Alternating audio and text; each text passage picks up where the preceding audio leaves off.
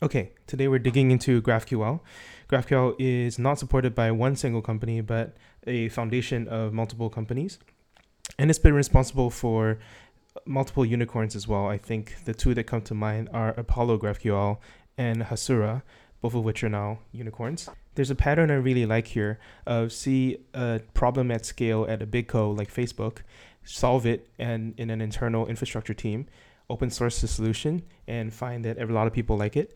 And then basically Lee and the other or GraphQL founders didn't take the last step, which is spin out into a separate company that then takes use of your credibility as the project creators to provide the production ready framework for recommended usage of this protocol. And if there's one thing that's true about standards that get adopted is that standards are usually underspecified in order to get adopted. I find that true of Temporal where I work, but also GraphQL, basically because these infrastructure tools are always built under the assumption of the existence of other infrastructure that is already at present at the big company. And when it leaves the big company, then you don't have that infrastructure, and then you have to go rebuild it. But rebuilding that infrastructure can provide a massive opportunity as a hosted company or a hosted solution. GraphQL, for better or worse, did not do that. They did a very community-based open source approach. And Lee actually says at the end of this clip that he's very happy for that he outsourced the idea, but not the implementation. And he doesn't want to maintain that code. So it's a good choice for him. But there could have been a lot of money left on the table because he chose to work on other things at Facebook and Coinbase. But that's up to him.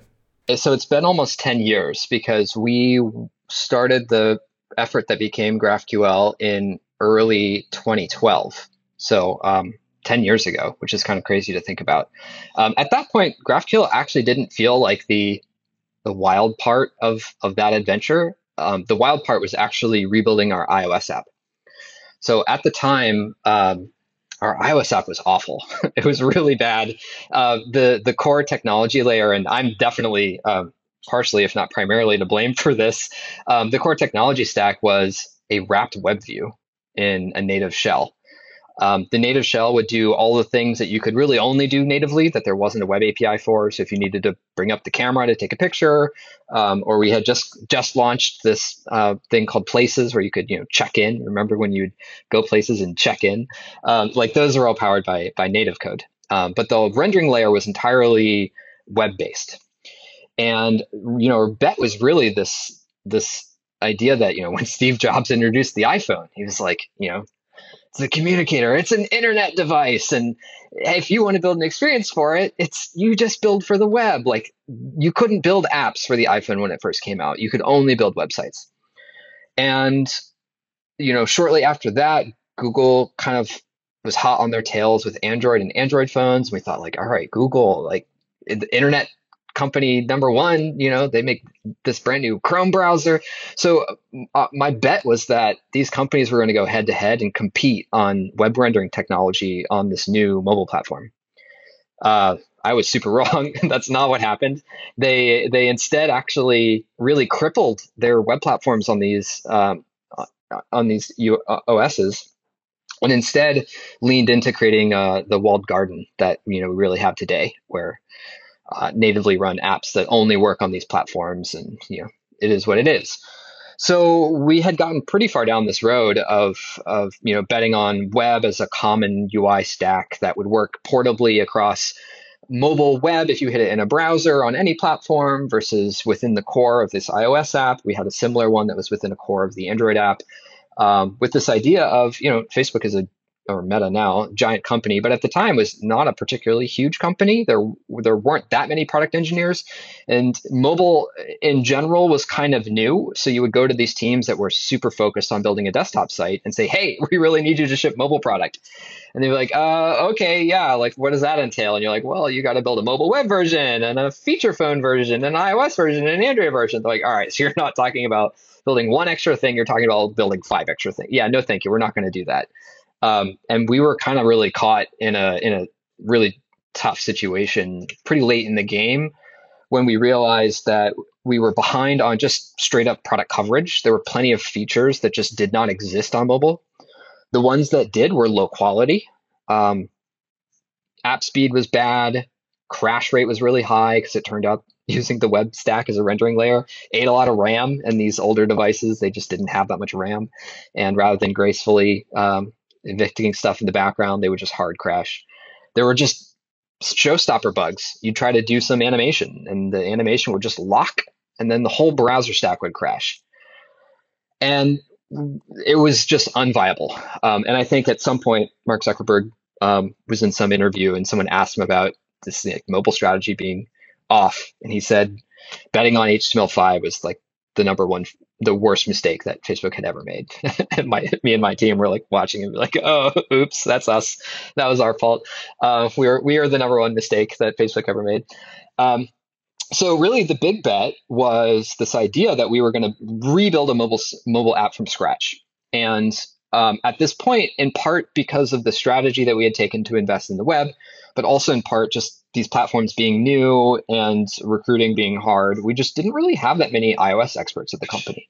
We had a couple. I think we had maybe 3 or 4 at that point that we would have considered really experts. And that meant, since the platform was new, these were Apple engineering experts. Like, they had been writing Objective-C forever, and the iPhone was new for everybody, but they had already understood how to build for that platform. We had a few of those. We were starting to train people within the company on how to do this, but we needed to kind of triple down on this. So we started a brand new app, and we decided that we were going to start with one feature. That was going to be newsfeed. That was the very first thing you see when you open the app. That was going to be purely native, no web technology anywhere. And then there was going to be a compatibility layer that bridged out into all of the existing stuff that we had already built. So all of the existing features would still be there. This would give us the ability to ship iteratively. We could ship a native experience newsfeed, and then piece by piece, we could move more and more things onto this new technology stack. So we spun up this group of engineers and said, hey, go build a prototype, something feasible in the next 3 months. And they did this. This was maybe late 2011 or super early 2012. And they did this. They came back and they said, hey, we've got this app. We think it's good. We think it's actually probably ready to ship. And I took a look at it and noticed that it was missing a bunch of content in the newsfeed, and said, hey, okay, this looks great, but like, when are you going to get these other kind of story types showing up in the newsfeed? And they're like, what are you talking about? All the story types that come back from us from the API are here. And then, like, all of a sudden I had that moment where like the blood rushes out of your face. And you're like, what API? Because we just like completely, of course, missed this. And everything is web technology based. There is no separation of concerns. Like, there's just one big ball of code back there that talks to databases and services and does business logic, and it bunches it all together, and its output is HTML. In fact, there was backend systems at Facebook at that time that literally yielded you blobs of HTML that you were supposed to interleave into the rest of another page, which was kind of frustrating for other reasons if you're trying to build something for mobile, because they would stick desktop CSS in there and you'd have to figure out how to fix it. That there was no concept of like a data layer abstraction. That was not really a thing, except for the fact that there was a software-based data layer. So not an API tier. Like typically today, we would think about these are services, whether it's like a database level service or a high level data service or even a GraphQL API or REST API. You yield them some requests, whether that's over gRPC or HTTP or whatever, and it comes back to you with data in some form. That's not what this was. This was like kind of like an ORM. Like within the runtime of the server would be these PHP objects that would describe every kind of thing that existed within the Facebook ecosystem with getter methods. And we had just started in on this path to what has now been the hack language for a long time. At that point, it was still kind of finding its name. It was brand new. But the one feature that they had added early on was async await, which at the time was really novel. I think C# was the only other language that had this. That's where we borrowed it from. And that feature was taking the code base by storm. There was a massive sort of performance and speed effort that was being run sort of orthogonally to all this happening. And so anyway, we found ourselves in this situation where the iOS app, a brand new iOS app from scratch, was getting built.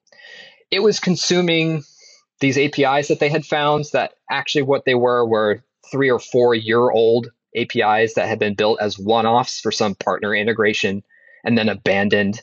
And they were just ancient and missing stuff and slow. And it's like, yeah, no. We absolutely cannot ship to production on this. We got to go build a new thing.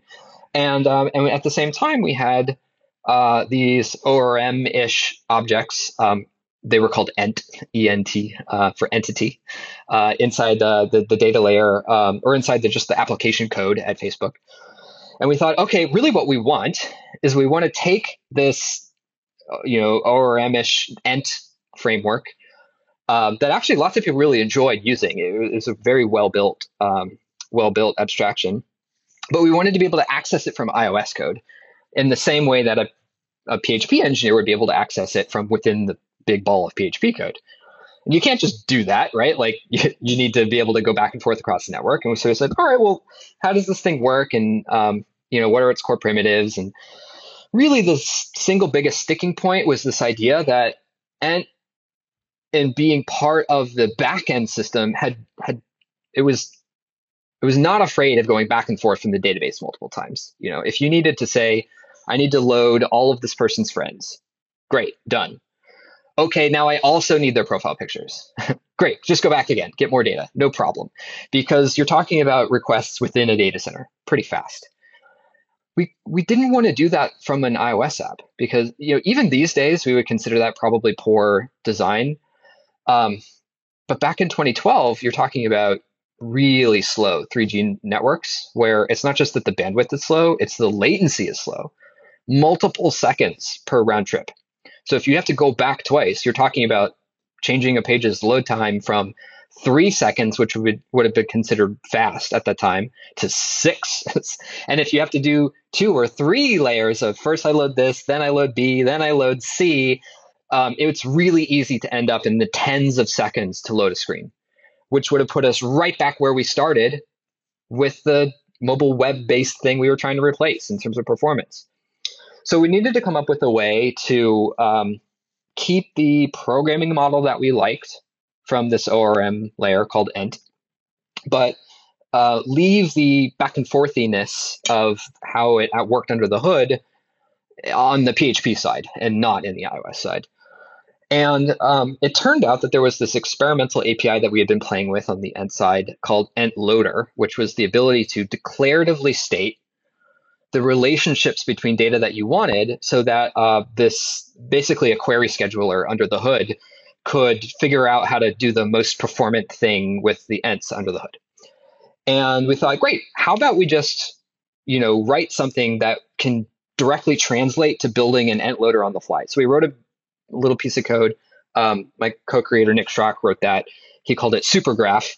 And the idea was that you would have, the first version was the parser was a bunch of regular expressions. It was not pretty, but it was a very, it looked like PHP code. Imagine taking all of the features away from PHP except, dot method and then a parentheses. It's like that syntax was the only thing that remained. But it was just enough to mirror the code that you would have written in PHP to write that Ent loader sort of dependencies of the data that I need. And then so he would write that, he would parse it. He would, you just send it as a string to the server. It gets parsed on the server as a string to intermediate data structure. That then sort of on the fly builds one of these Ent loaders, runs it, takes the data, and then sends it right back to the client. This was sort of prototypal GraphQL. That was early 2012.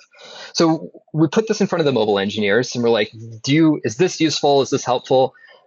And they were like ecstatic. They're like, this is insane. This is amazing. Yes, this is absolutely what we need. And at the same time, I was not working on the project at the time, actually. I was sort of knee deep in trying to get these iOS engineers focused on the right things. I was taking a different angle at the API problem. The thing that stood out to me was all of our API technology at Facebook at the time was sort of one layer deep. You couldn't ask for dependencies of data. And there was no typing information. You just sort of hit an endpoint, you got a big blob of JSON back. And the point that I jumped to was these RPC languages that all were based on a firm type system with relationships, and they're self-describing, and there was auto-generated documentation. I was like, that's where we want to be. We want to be where gRPC is, or where Thrift is, or Protobuf, or Captain Proto. Like that technology is where we want to go towards. And so there was this magical moment where Nick Strock, who had written this supergraph prototype, and I had this sort of like insane 3,000 line prototype of a newsfeed API, all written as a Thrift document, with no idea of how I would actually translate that into something that would work. We're like, what if we put these two ideas together? And that's what we did. So we built a version of Supergraph on top of Newsfeed. Our other co-creator, Dan Schaefer, got involved. He was on the Newsfeed team and was able to sort of make sure that the pieces on the PHP side would work the way we wanted them to work. And that was the origin. It worked. We did a lot of iteration on the syntax to get it into a state where the iOS engineers kind of understood what they were looking at and not just like fake PHP code.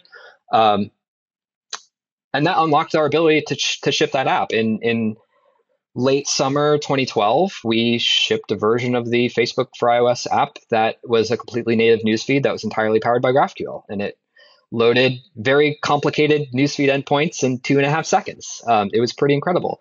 And right after that, it started to expand like wildfire. We had teams sort of like pounding at our door saying, this is super cool. How do I build for your iOS app? I want to add a screen to the iOS app, but also like this GraphQL thing is interesting. Like, how can I use it? And there was enough energy around that we decided to create a whole team around that. So we created the GraphQL team in early 2013, sort of in response to that demand, and kind of the rest is history. That's such a cool origin story for technology. And I guess at this time, there were no bells and whistles. It was pretty much like a JSON schema, and there were no data loaders or anything at this time. Is that roughly correct? There were. So I think and this is part of the reason why I say that the GraphQL, well, I think that's the piece that has longevity from this effort.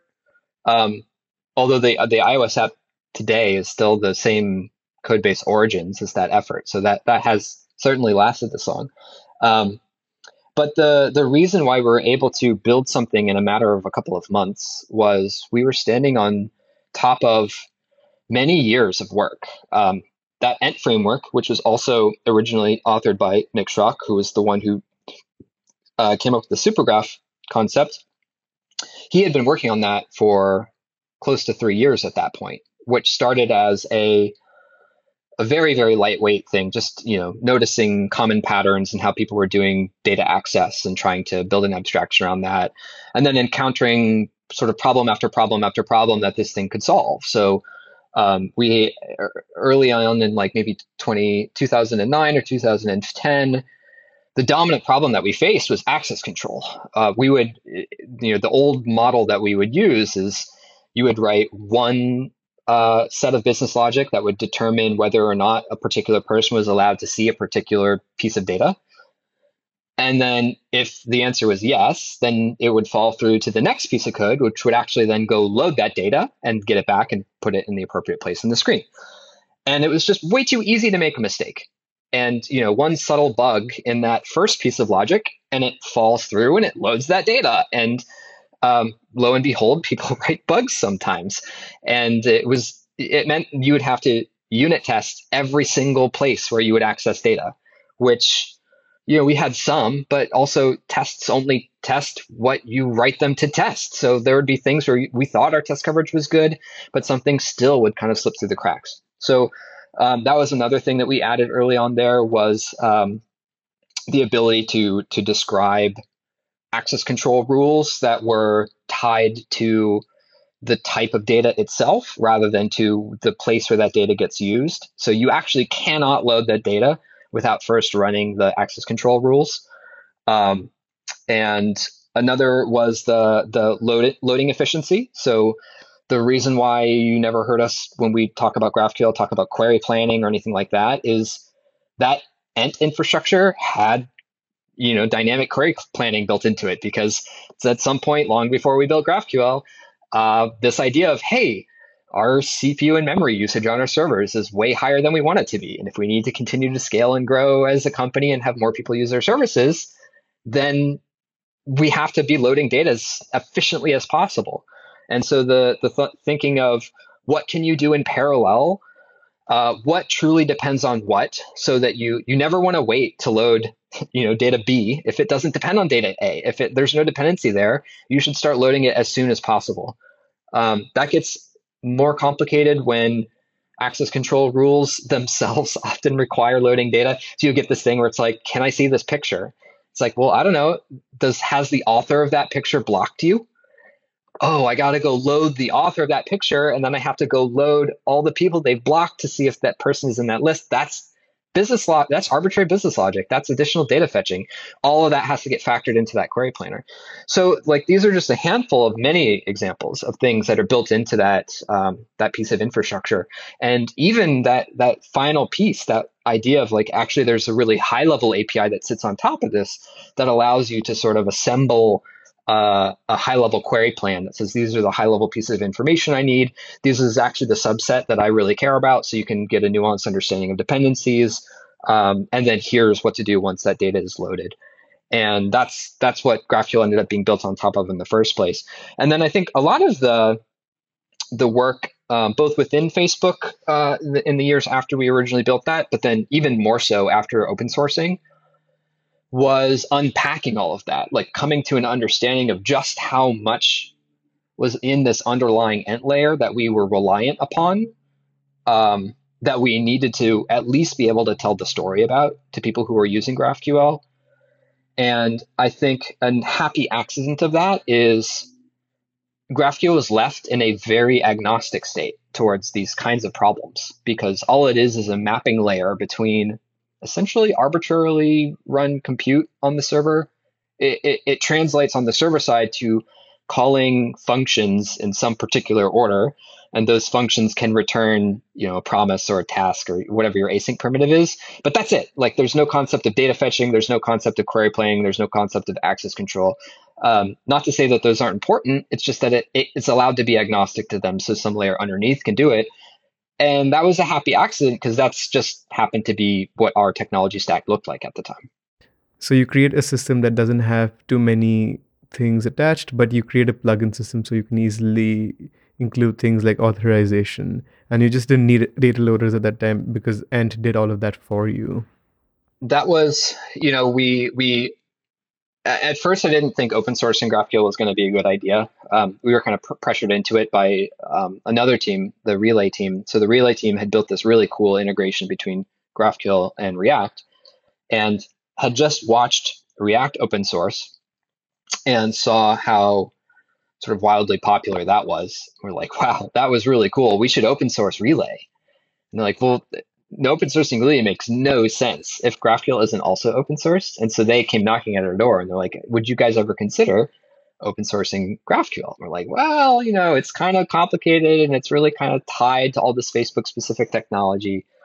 They eventually convinced me, and that's what kind of led to the effort to open source it, and not just throwing code over a wall, but really this idea that if we gave people a big ball of PHP code, like, they'd probably look at us like we were crazy and not use it. And so instead we kind of generalized it away from that and made something a little more consumable for a reference implementation. But as soon as we had done that, immediately we start hearing about the problems that people would have of, hey, how do you do X or Y? Or, hey, the server that I built is really, really slow and I'm trying to understand why. How did you go about solving this problem in GraphQL? And of course, the answer was always, well, we didn't solve that problem in GraphQL. It was solved for us at some lower level, but that's kind of what led us on this journey in working our way down the stack of abstractions that tie together and make sure that we were telling the story of those, even if they weren't open source themselves. Part of the way that we would do that is for companies that were really early adopters, we would go visit them, especially if they were Bay Area companies. So we would have a meeting at Intuit and a meeting at Pinterest and a meeting at a handful of these places that were experimenting with this early on, just to hear them out, hear what their infrastructure looked like, hear what their early experiences were like, and started noticing common problems that were surprising to us, things that felt like not where we would have expected the bulk of the work would be. And like, oh, that seems like an obvious thing to solve. But as we would describe how it was solved for us, it was non-obvious. It was only obvious to us because we had been staring it in the face for so many years that it seemed like, of course, that's the way that you would do it. But this kind of goes back to when we had done this transition to own the programming language. We were building this hack programming language, and one of the very first features was the async await.